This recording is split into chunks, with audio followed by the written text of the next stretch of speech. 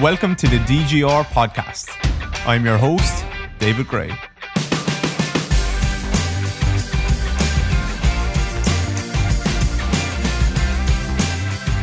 Hello everyone, David here. Welcome back to the DGR podcast. I hope you are all doing well. I am sitting in my office on a nice October day. September is just over, and I'm going to record a solo pod for you guys, and I'm going to answer some questions. I put up a little Q&A on Instagram and last night, and I got probably over 100 questions, and some are suitable for the podcast.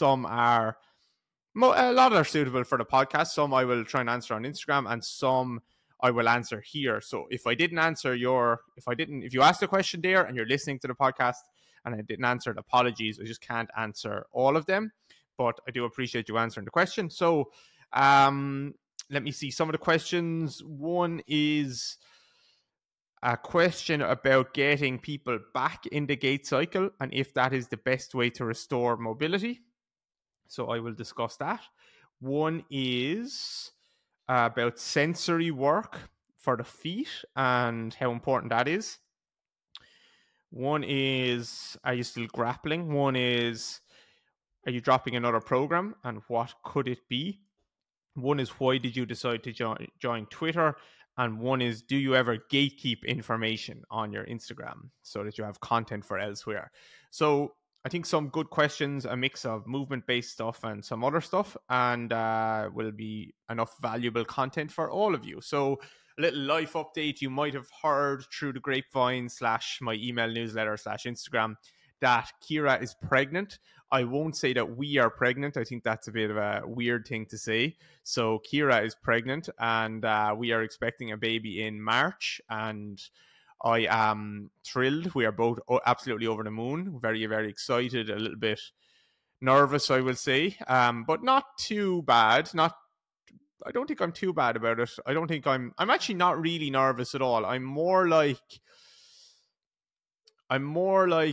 people are kind of congratulating, which is great, obviously, and almost celebrating, which is also great. But I'm more like I know that there can be obviously health complications and all this stuff along the way and blah, blah, blah. So touch wood here. But like, I feel like I can't really celebrate the thing as much until I have a baby in my hands. So there's kind of a slight conflict between being excited and also knowing that I don't want to count my chickens before they hatch type of thing. And also not being like weird or morbid about the thing either, just being kind of realistic. But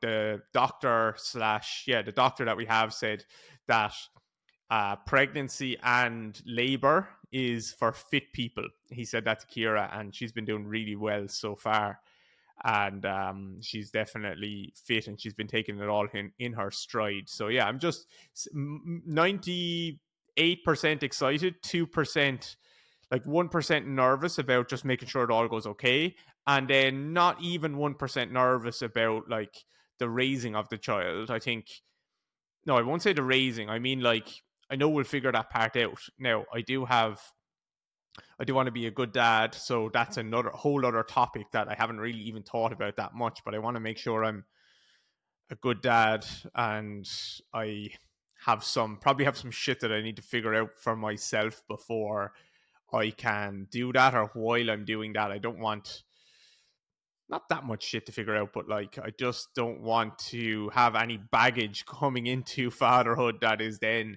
being placed on top of a child that didn't sign up for that. So I want to make sure that like my mind is in a good place, our life is in a good place, our business, not a perfect place or anything, but everything is in a good place so I can give a child the best possible, happiest, most fulfilling life that I possibly could and be a good dad. And I think I will be a good dad. But yeah, I've spoken to Kira about potentially, she's kind of been on to me about potentially, well, we were speaking about this for several years actually, like potentially going and seeing a therapist or something, chatting about, I don't know, whatever, whatever, chatting about my emotions, because that might be a good idea. As someone who's not a particularly outrightly emotional person, it might be a good idea.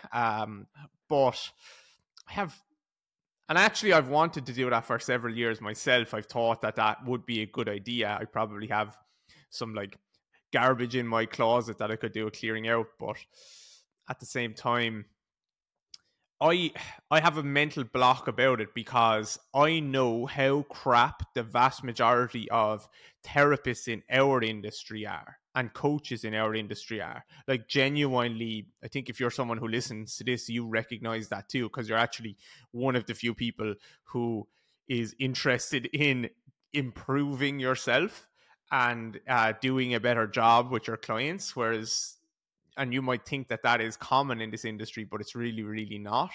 And yeah, I just can't see how it wouldn't be the same in an adjacent industry. Now, I know like the health and fitness industry is a bit more, it attracts more charlatans, of course, but I just can't see how it wouldn't be the same in that adjacent industry, in the therapy, like psychology, psychiatry industry, how there wouldn't be just loads and loads of people, a large percentage of people who just went for some reason, decided I'm going to get a degree in this, and yeah, I never really tried to get any better. I just kind of settled in, and this is what I did. And also in our industry, our health and fitness industry, there's so many people who just really do a bad job for their clients, and then there's a fair percentage that actively sabotage their clients. They want them to be in pain for a long time so that they keep coming back to see them. Whether they're doing that consciously or subconsciously or unconsciously or whatever the word is, it depends on the person, I think. But like, I imagine that's the case in that industry too, that they want you to kind of get short-term benefits but never actually figure things out, so that you keep coming back to see them and paying them more money. So like, I do have a mental block around that. So I would be semi-open to going to see someone and chatting about it, because I think it's probably a good idea for me and probably most Irish men who are, I don't know, traumatized by, I don't know, years and years of just getting on with things and pretending things are fine and never talking about anything. So I think that would be a good idea, but I would like to get a recommendation for someone first, and not for a Zoom call, because that's what I do all day. So it would have to be someone local. So if you're someone local and you know someone that would be good to talk to, then let me know. Um, so yeah, that's going to be the pregnancy coming in March. So we have a lot of things to do before then. I just said I'd update you a little bit. We have, so where our premises currently is actually, whether you notice, some of you might notice, some of you might not, but I have, at the very start of COVID, out the back of my dad's house, we have he had stables here that there hadn't been a horse in 10 years previous to that, and there was stables and a garage, a double garage, and we took half of his garage and the 4 stables. So he went from having 4 stables and a double garage to half a garage, and we took the rest, and we converted it all, and we did a really nice job. But he actually has just gone sale agreed on his house, and we've been paying him rent, by the way. We paid for all this and we've been paying him rent all along. But he's just gone sale agreed on his house, which means that we are going to be kicked out very, very soon by the looks of things. Probably in the next 4 to 6 weeks, 3 to 6 weeks, I would say. So we need to find a new premises, and I think it's put pressure on us. Like, not the worst ever, because we can obviously take clients online, or take all of our, just move to purely online for a couple of months if we need to, an extra couple of months if we need to. But it's just the whole thing of like having a professional outfit where we can have our office and not be doing things at home and blah, blah, blah, blah, blah. And also, this has made me think about potentially,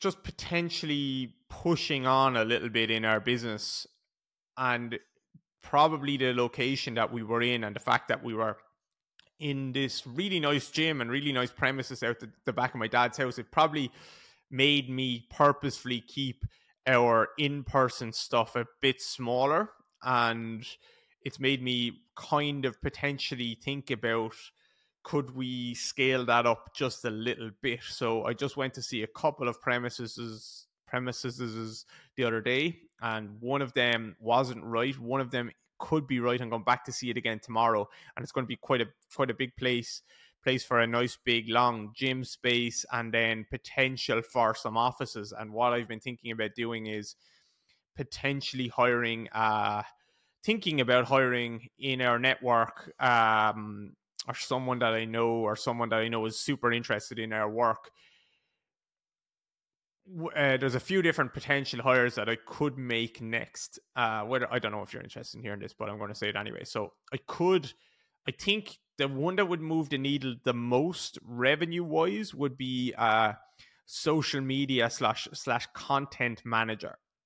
So I'm thinking about trying to hire a content manager. Now, this wouldn't be someone that's like just gone to college and just done like digital marketing or something like that. Not that it could be that type of person, but like it also could just be a younger person who really likes content and knows how to make good content and is relatively organized, and they don't even have to have any experience whatsoever really in working in an organization. They just have to be intelligent and semi-relentless, I would say. They're my two criteria, probably. Like a certain level of intelligence, which you just can't really teach, a certain level of cop on, and then a certain level of like relentlessness or perseverance would be quite good. So one potential hire could be a social media manager, which would look after, or we have a Spanish Instagram account now. We're going to try and grow that. We have our own Instagram account. We have our DGR Education Instagram account. I just set up a Twitter account. We have my Instagram account, if I mentioned that or not. We have the podcast. I'm going to try and grow on YouTube. And then we have our newsletter. So they would just, like, not that I wouldn't do any of that. I would still do a lot of that stuff. I can't outsource the content because it's built off the back of me more than anything else, but they would help me a lot with that and help me film it a little bit and stuff like that. So that would be one potential hire that we could consider making. The other one would be revenue wise. I think that would be the most important one, because at the moment, over the last 3 years, every time I've put out more content, and more doesn't mean like more crappy content, it means more good content. Every time I put out more good content, we've made more money off the back of that, directly or indirectly. So yeah, that would be the best play revenue wise, I think.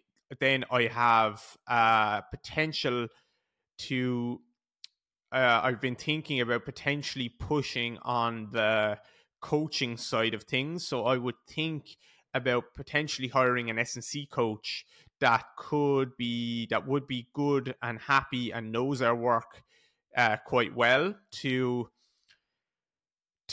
work with us and to start to take on online clients where they can do programming based on, like, obviously their thoughts and my thoughts, and just being a really good S&C that blends all of this nice work.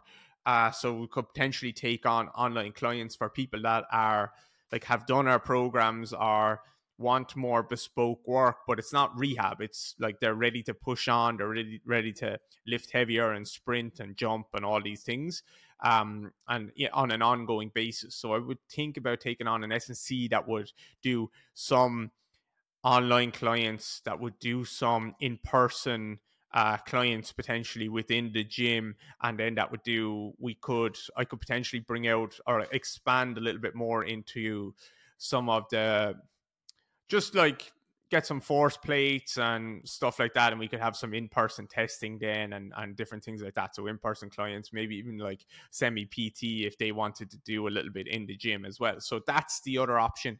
And then the third option would be to take on a physio, which could take on clients in person within the gym. I could build in a little clinic room for them, and they could take on clients under our brand, and we could try and build up that side of things for the in-person coaching.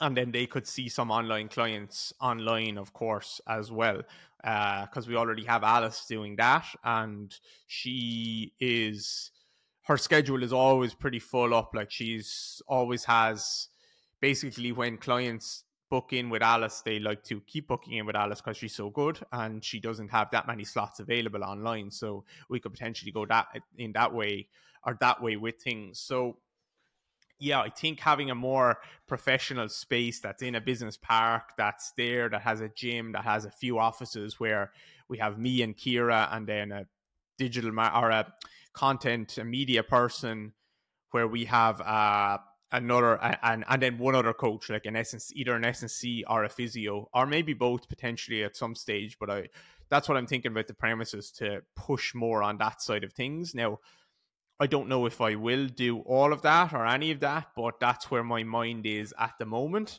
So yeah, I think it's been a good thing that we have to leave this space, just because it's forced me to think about that more deeply. So at the moment, I suppose, if I break down our business a little bit, we have a few different parts to it. We have, and this was kind of happened by accident, but really, I think, like, we have our coaching business, which is one-to-one work with me, one-to-one work with Alice, either in person or online. Just online with Alice, and a little bit of in person with me, and a little bit of online with me. So we've that. We have our e-commerce business, which is selling programs to people online. And only recently did I really decide in my own mind that did I actually realize that this is a proper e-commerce business that we have. It's not, it's still coaching, like you're buying DIY programs, but we kind of need to treat that like e-commerce, and all the things that are involved in running an e-commerce business. And then we have the third arm of the business, which is the education side of things, which is DGR Interactive, which is our workshops, and which is our mentorship that is going to be coming soon. And then, so we have the coaching side, we have the e-commerce side, and then we have the education side. So there's three arms, and above all of those is a media company, really, that the content is what drives each of those things. And at the moment, none of those three things are being fulfilled or being reaching their potential, because I'm working on all three of those separately, kind of separately, even though they do obviously bleed into each other. But I'm working on all three of those separately. And so it might be time to build one more than the others, or it might be time to, I don't know, everyone always says, like, really push on one side of it. And I think we could, I don't know, I haven't figured out exactly what way we should do it. I know what way I should go, if it's purely revenue that's in my mind, but in the shorter term and medium term at least. But in the longer term, I think we can potentially make the most of all three, and all of that is underpinned by good media, good content, which draws people to our work, hopefully, like you guys listening, who haven't hopefully turned off this episode yet. So yeah, that's how I've been thinking about it. That's the premises that I need to try and get. And that's, I'm not saying I will do all that stuff immediately, but at least the premises could offer the potential, the opportunity to push in those directions. So yeah, that's that. And that's because that is selling the house, that's forced us to start to look. So yeah, I'll go back and view that place tomorrow, and we will see. I think it has potential, but it would need a decent bit of work to be done to it. And I just don't want to sign a lease that is too short or too long. I'm trying to figure that out. So that's one thing. The other thing is we need to find a new house, me and Kira, because whether you know it or not, we work in stables and we live in stables. So over in Kira's house, out the back of her house, you're going to think like we're all like rich people with loads of horses and stuff.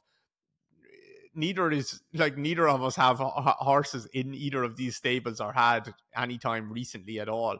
So at the back of her house, there was stables that were there that used to be used.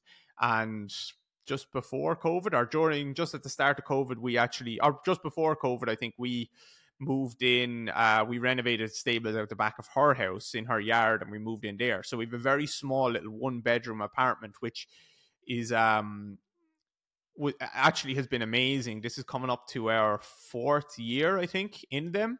So it has been it was definitely a good investment wise to pay for that and to build that, which I think cost about 30 or maybe 40 grand even at the time. But 4 years later, we would have definitely paid at least that and a lot more in rent.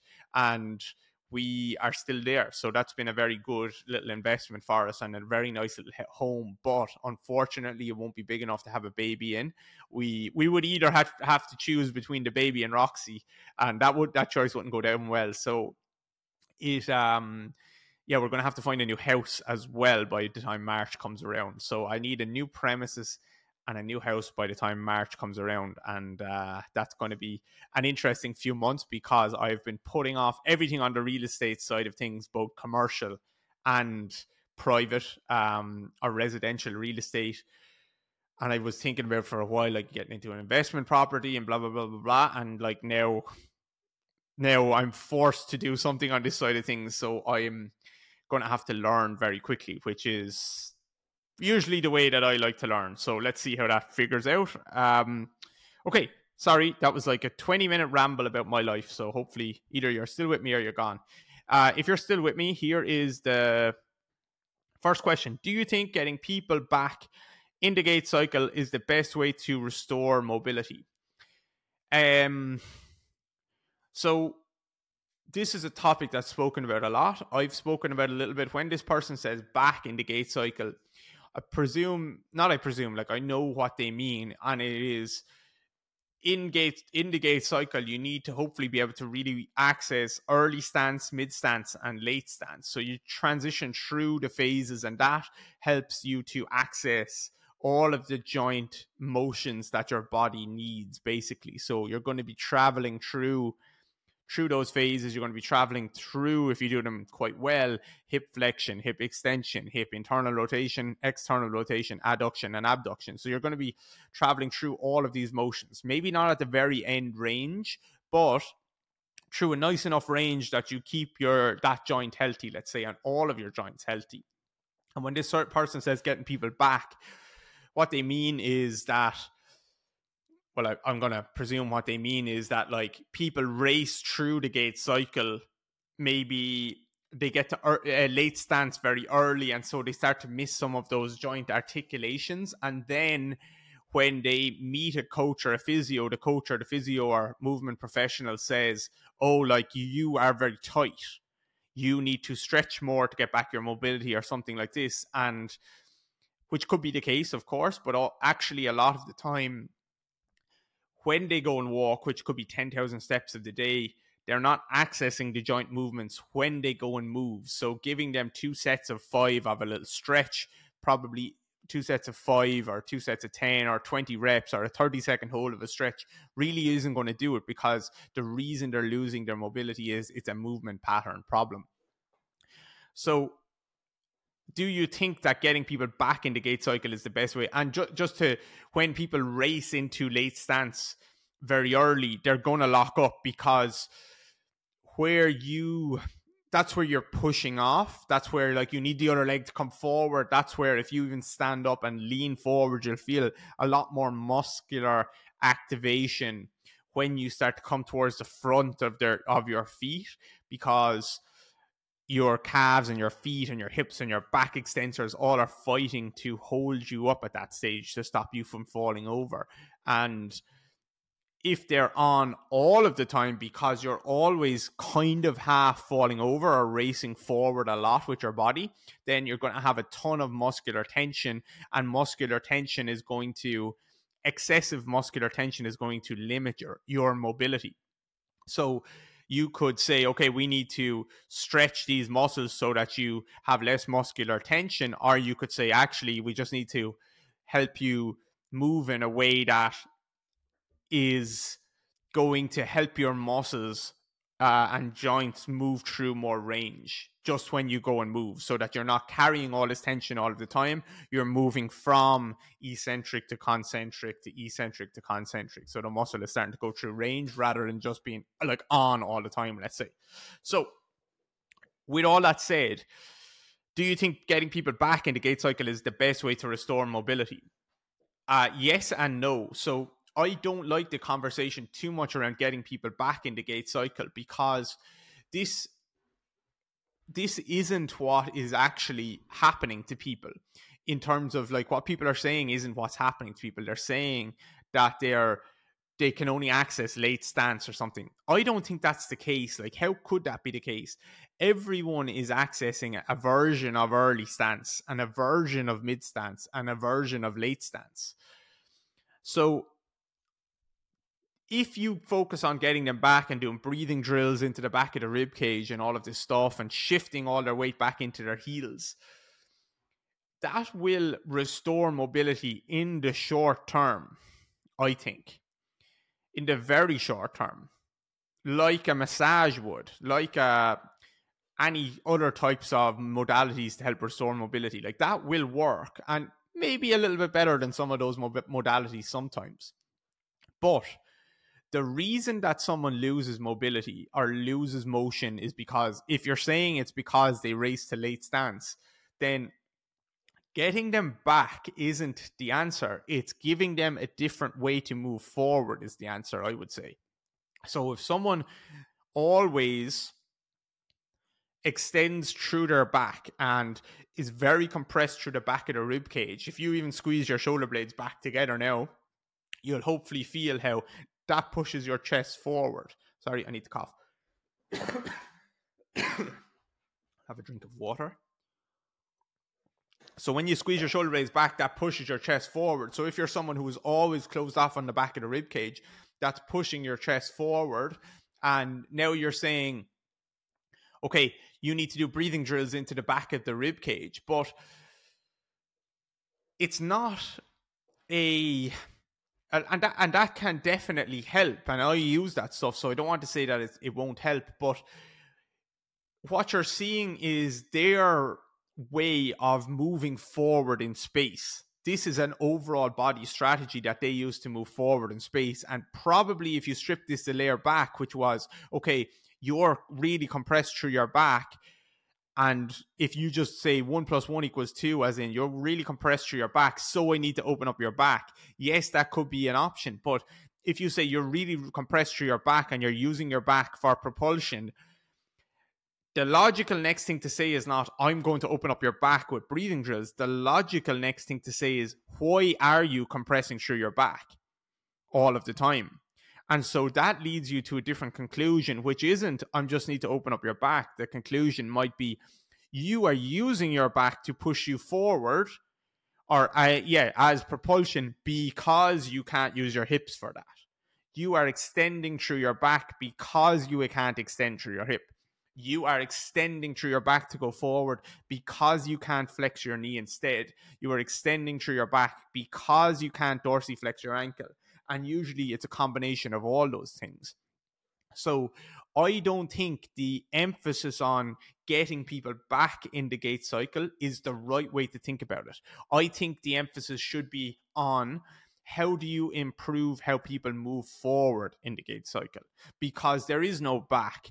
Back doesn't really exist in propulsion. You can do backwards drills, you can do sled drags, you can do plyometrics going backwards. I do all of this stuff. You can do backwards walking, you can do backwards, I don't know, a million drills that focus on getting you back. But ultimately, 99% of our life is lived where we're moving forward or laterally, which you still need to think of laterally as moving forward, really, because I won't get into that. That's a whole other conversation. But forward and laterally are going to be very similar. Backwards is the mechanics of forwards and laterally in terms of what the shin is doing and all this stuff is the same. The mechanics of moving backwards is the opposite. So 99% of our lives is going to be lived where we're having to move forwards and up, or forwards and down. or forwards and sideways. So you have to improve how people move forwards in space, not just focusing on getting them back into gait cycle. So getting them back into gait cycle, helping them better access early stance, potentially and mid stance, is part of, could be part of your overall plan to say, okay, I do need to open up the back of this rib cage. I do need to stop that pelvis going forward all of the time.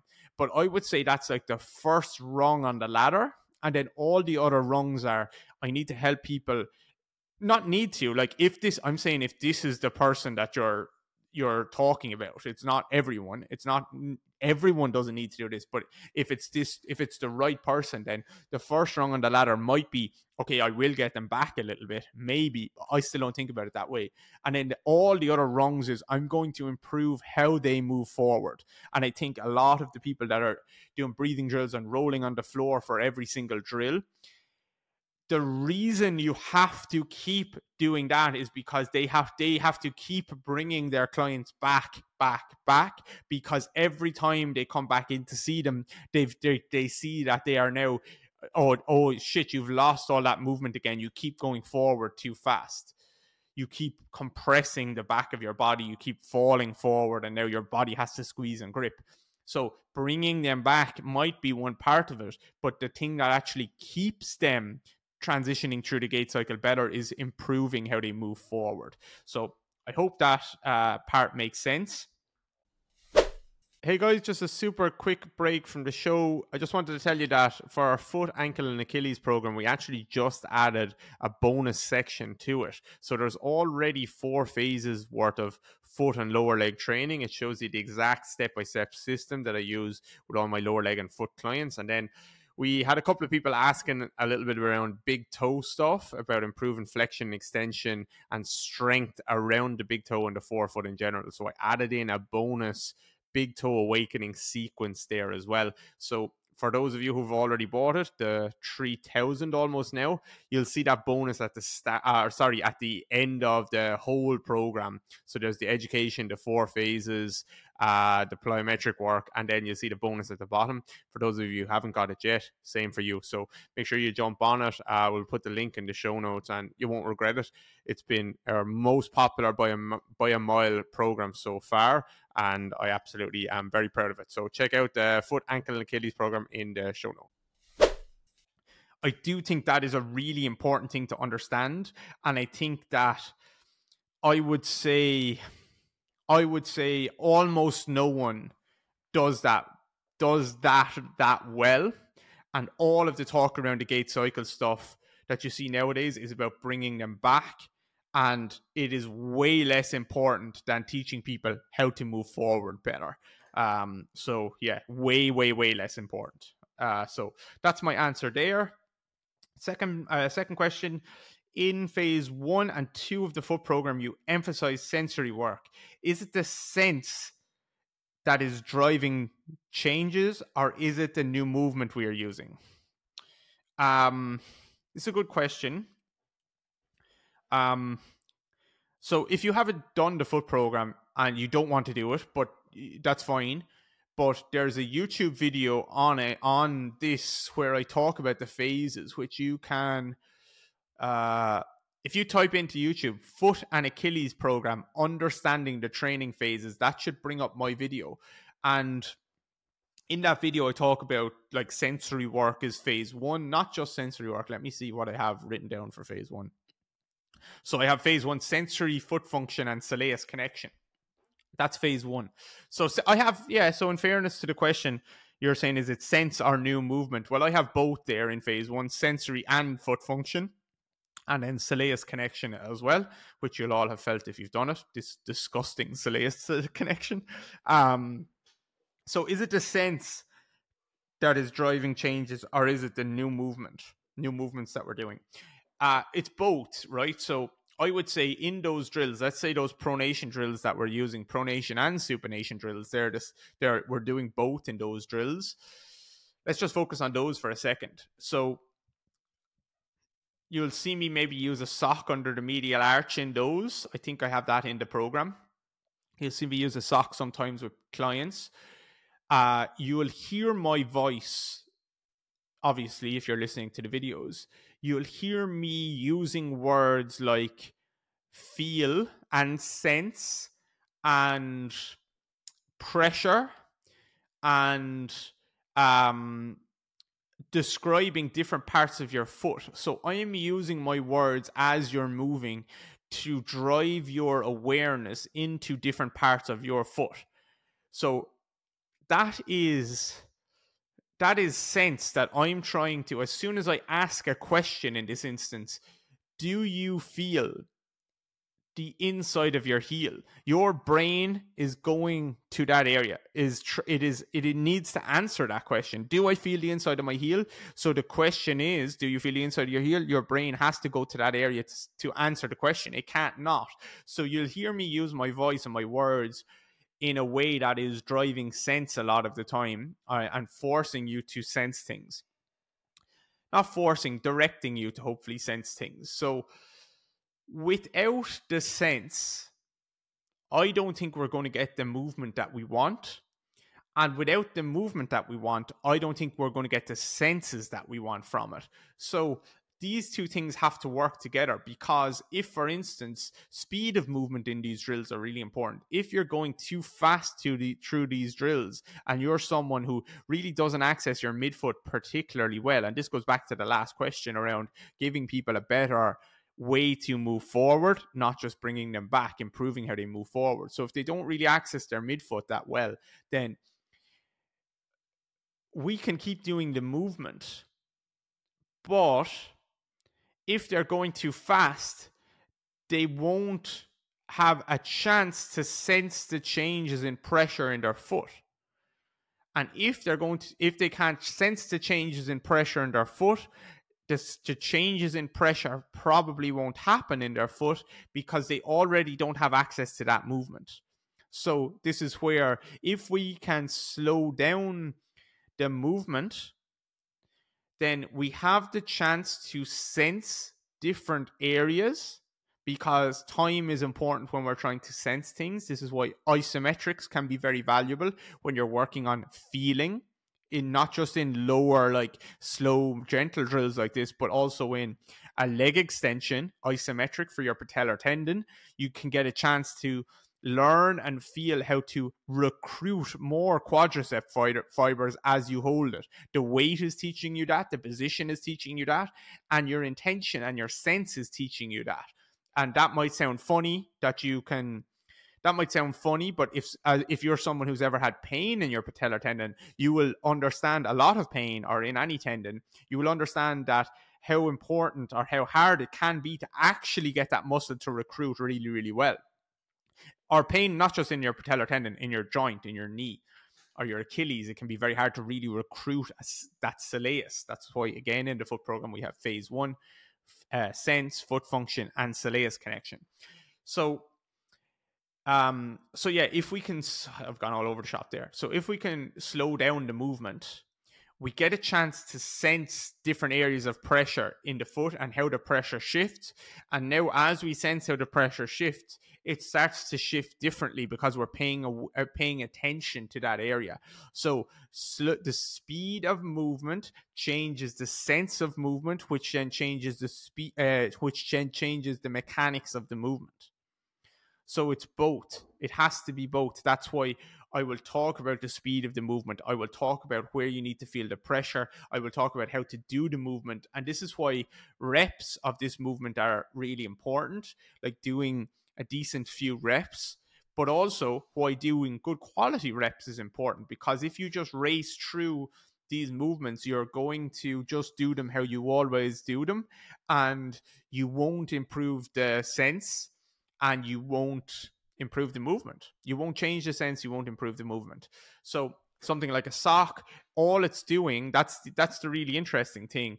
Something like a sock, that's why I would use that, and I started using that a lot more instead of wedges. Wedges is using a wedge to force a movement.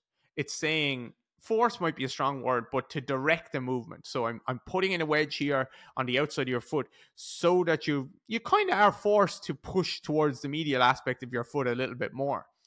I would rather use a sock on the inside and say, okay, as you bring your knee forward, I'm asking you a question. Can you feel more of the sock as you come forward? And now can you feel less of the sock as you come back out? So if the answer is yes, I can feel more, then that means the movement is happening and the sense is increasing as I do it.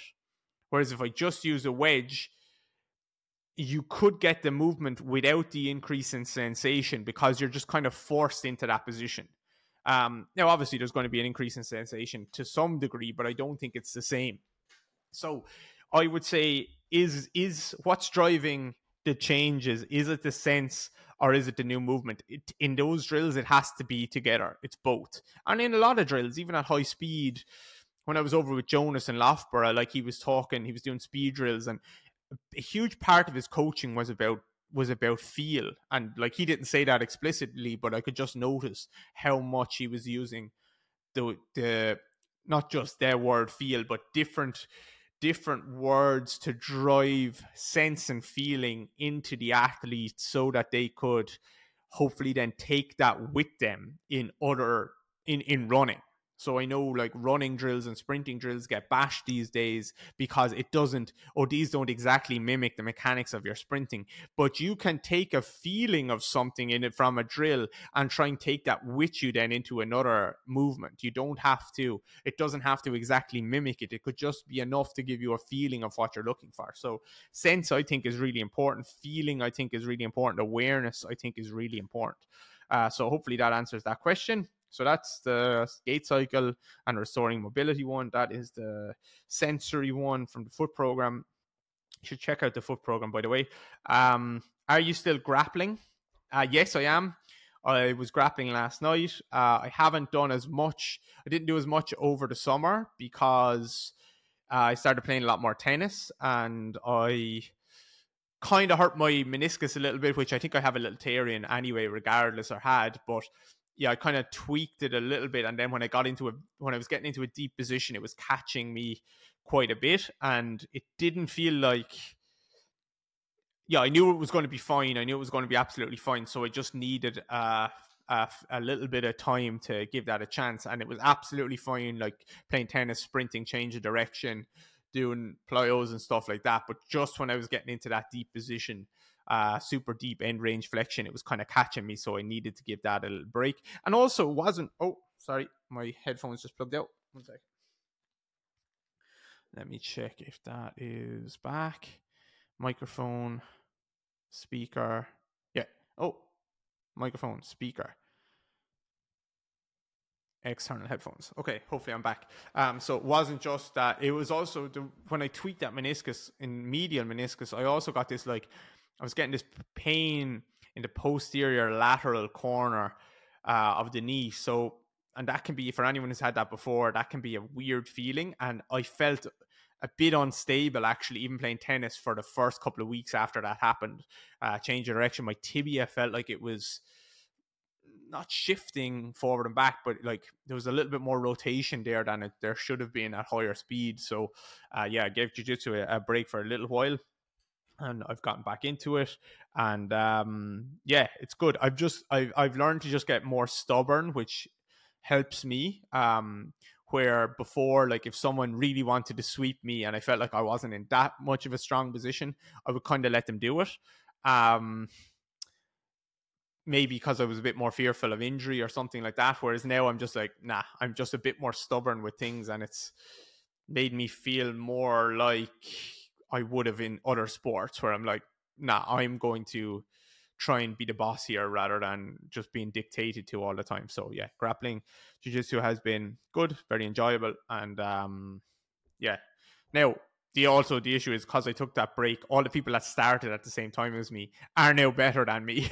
So that's a bit shit, but at least I can beat up the newbies a little bit for the next week until they get better than me also. Okay, so next question from Jacob. Do you ever gatekeep information on your Instagram so you have content that you can offer on DGRI or in-person seminars? Good question, Jacob, my friend.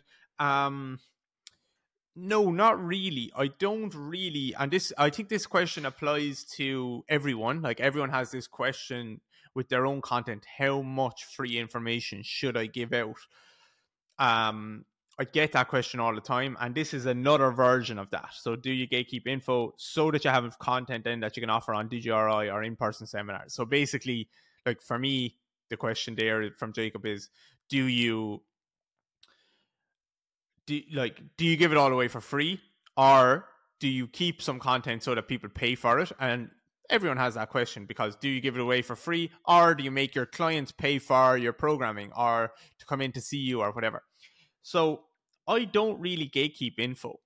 The platform kind of does that for me automatically, if you think about it, because when I post on Instagram, the way the platform is designed, I can only post a certain amount of detail on a post before that post gets lost in translation or gets too long or too detailed or whatever. It just doesn't allow you to go into a lot of detail.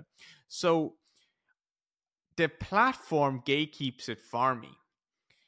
Then when people are interested, they come. Let's say they're like, okay, I see that there's value in this content, and I want to learn more. So they buy a program, let's say, then they use that program. The program, I'm not gatekeeping information on the program. I had to try and design my programs in a way that's like, okay, how do I deliver on the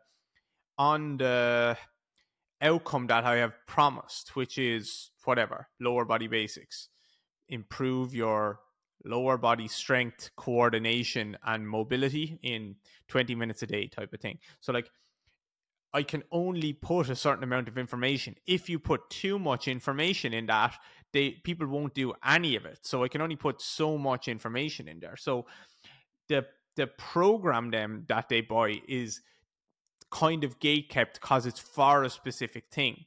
So then someone listens to a podcast and I can talk in more detail about certain topics, but I can't go into, I don't have a visual aid. Obviously, you can watch it on YouTube, but I'm not showing you videos of my clients, and I'm not explaining in as much detail certain topics because because I would rather refer you to DJR Interactive, one, because you pay me, but not because I'm gatekeeping on the podcast, but because on DJR Interactive, I know who's watching those videos. They're coaches and therapists, and they've come in there, and I can also reference other videos on the site, and I can show you my clients, and I can use a visual aid, and I can for rewind and slow down movement and all this stuff. So the podcast information is being naturally gate kept, but I'm still always trying to answer the question that is on my mind or someone has asked in the best way possible. On Instagram, when I do a post, I'm not trying to hide information. I'm thinking about what's the right information to present in this context. I'm not trying to hide it. So that's the same with the podcast. That's the same with DJR Interactive. That's the same with a workshop. That's the same when we do a mentorship. And I have a lot to say about things. Whether you agree with me or not, that's fine. That's a different question. But I do have a very well developed thought process. Not fully developed, not perfect. I don't mean anything like that. But when you ask me about an exercise that I'm doing with a client, I can give you the history.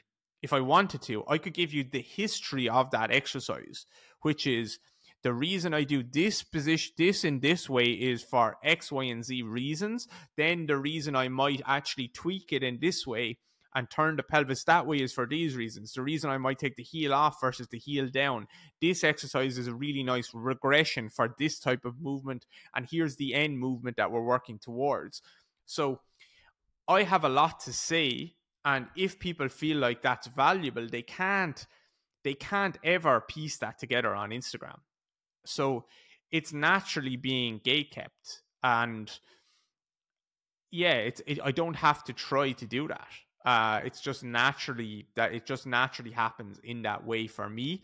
And I think it will naturally happen in that way for all of you and everyone listening as well. If you give away free information, like you basically can give away pretty much everything that you do, and it's going to be gate kept, even if that's not the right word. It's going to be not implemented at all by certain people, and it's going to be semi implemented by others, but who don't fully understand it, or who can't piece it together properly, or don't know how it fits in the whole.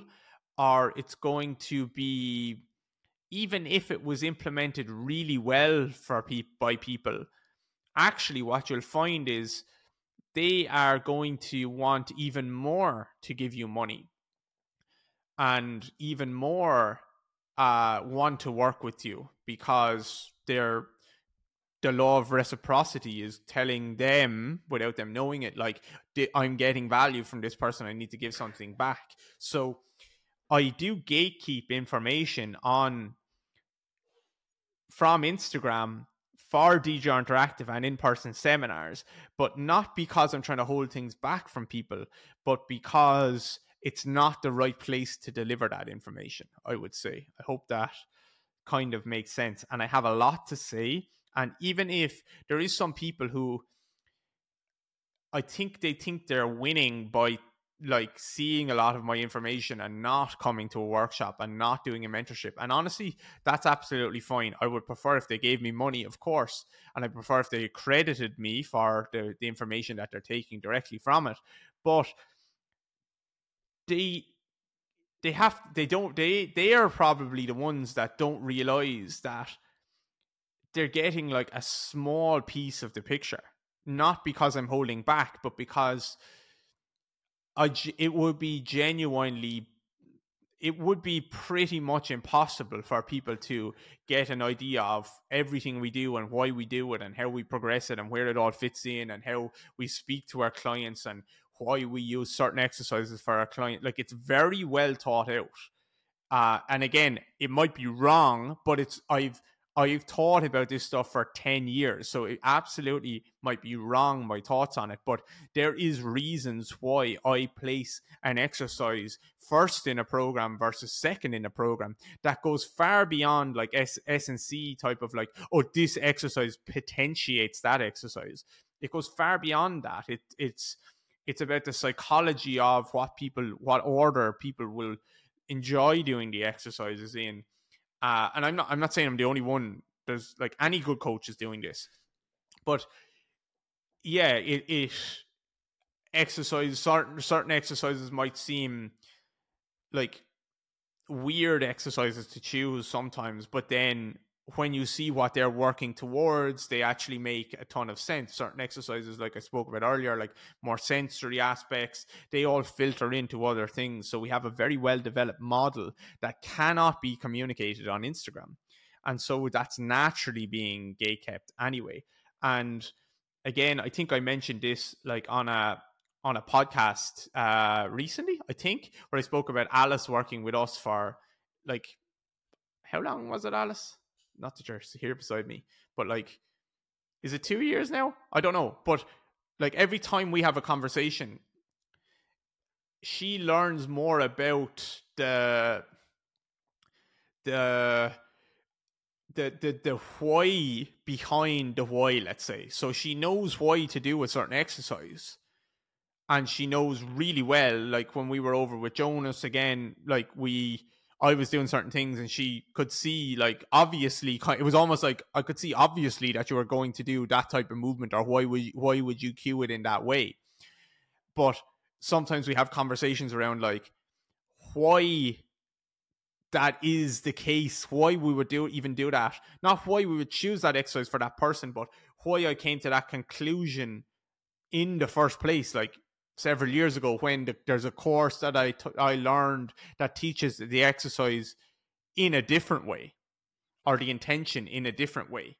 So yeah, I think the information is naturally being gatekept, and you just couldn't learn a model like that, or any good model. I don't mean mine. You just can't learn that on Instagram. So if you feel, I don't mean you, Jacob, but I mean you in general, if you feel like you're afraid to give out free information because people are going to take it, then my question to you would be, how well developed is your model?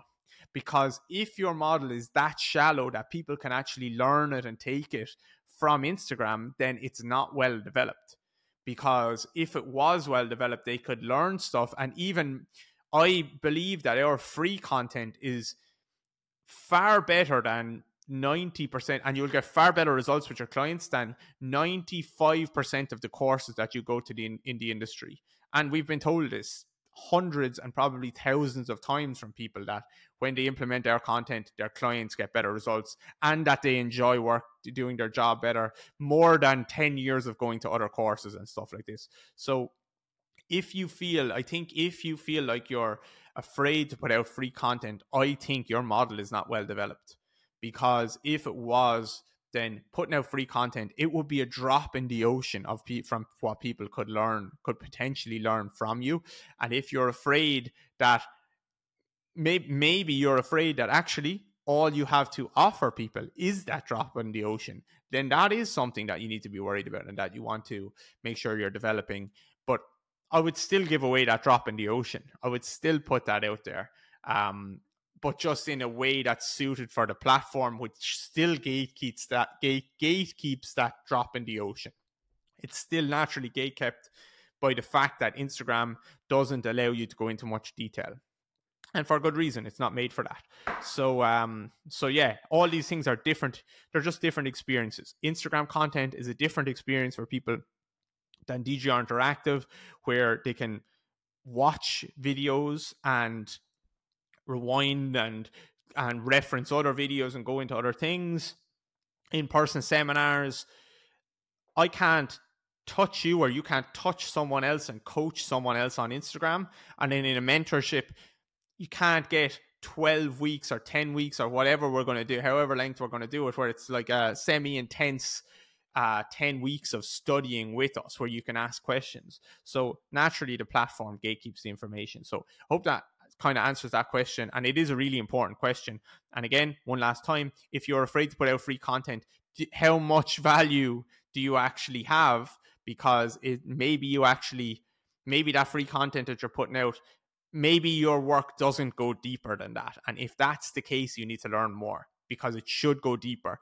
Someone shouldn't be able to get even 1% of what you think about things on Instagram, even if you posted every day for 10 years. If I posted every day for 10 years, people wouldn't get anywhere close to all the things I think about movement.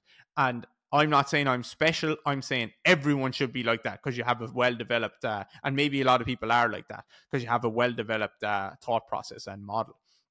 So yeah, hope that answers that one, Jacob. Okay, I have one last question. Why did you join Twitter? I joined Twitter because, like I said at the start, around the media company, it's time for us to start, around the social media person, it's time for us to start to treat our coaching business, our e-commerce business, and our education businesses, which I kind of started to view as separate. It's time for us to start to think about those as, a media company is overarching all of these, and a media company wouldn't be just an Instagram post. It would have Twitter, and we're also going to start to do proper YouTube videos, not just putting up the podcast. So I want to start to diversify out, but I don't want myself to have to do all that. So that's why I want to hire. So I think doing a little bit on Twitter, it won't take long. I just put up a post there, or like a little mini 3-post thread on Twitter. It took me 10 minutes. So I think it could be a nice, quick way of connecting with a new audience potentially, or even a current audience in a slightly different way. YouTube, I've been bullish about YouTube for many years now. I think it's going to continue to get bigger and bigger and bigger and bigger. And Instagram and whatever other platforms you may lose them. They may go down. They may be replaced. I just don't see YouTube for the next couple of decades. I think it's going to become an even bigger monster if you look at how kids are consuming, or younger generations are consuming content now. And I want us to be part of that. And I've put off Twitter, I've put off YouTube for 3 years now, in terms of like properly having a little plan around it, and now I think is the right time. Although now is probably also a terrible time because I have a baby coming in March and I could be just completely stretching myself too much. But yeah, I'm going to give it a little bit of a blast and see how it goes. So make sure you follow me over there. Okay, so that was the gatekeeping, that was grappling, that was the sensory, that was gate cycle, that was Twitter. When are you dropping your next program and what could it be? I won't be dropping another program, I don't think. I've thought about it. I was going to do like a strength and plyometric type of program, but that was before we did the foot one, so we did the foot one instead, and then I'm going to do the mentorship starting hopefully in January instead. So that's going to be my next program, but that's more on the education side of the business. So we're off to America now. Today is Tuesday. You're probably listening to this on a Thursday. We're off to America on a Thursday. We're going to go and hopefully do a podcast with Andy Chen in New York City. We have a podcast that we have already recorded with Peter Wright, PT Performance, that's going to come up. So there's a couple of really nice guest episodes coming up for you guys. And then we're going to go to teacher workshop in New York, teacher workshop in Washington, D.C., come home, and then we're going to go to Verona and teach a workshop there, and with the guys in Magnitudo training. So 3 sold out workshops coming up. That's the last ones of the year. And now you know why I said there was going to be not too many workshops next year, because I'm going to be a daddy. So thank you very much for listening. I will chat to you guys when I chat to you. Hopefully we'll have a guest episode next week. And don't forget, join DGR Interactive. The content has been absolutely popping there recently. So we've had the best. We have 200 hours of content on biomechanics and movement and rehab and training and guest lectures and everything. But over the last, I would say, 2 months, there's been case studies from me looking at different movements. There's been guest presentations. There's been just top class content that you can learn either 10 minutes a week. Some people do 10 minutes a day. And I have a biomechanics 101 course that I added there as well, which has 13 key biomechanics lessons for you to start off with when you first join. So we'll put the link in the bio for all that stuff. I'm going to ask you once just on this podcast, can you drop me a little bit of feedback on it? Because I know I ramble all over the place, but send me a message on Instagram or an email or something like that, please, or on Twitter maybe, and let me know what you thought of it, because I'm just going to ask you. I don't ask much for feedback on the podcast, but if you could please give me a bit of feedback, that would be good. Okay, good to talk to you guys. Chat to you next time.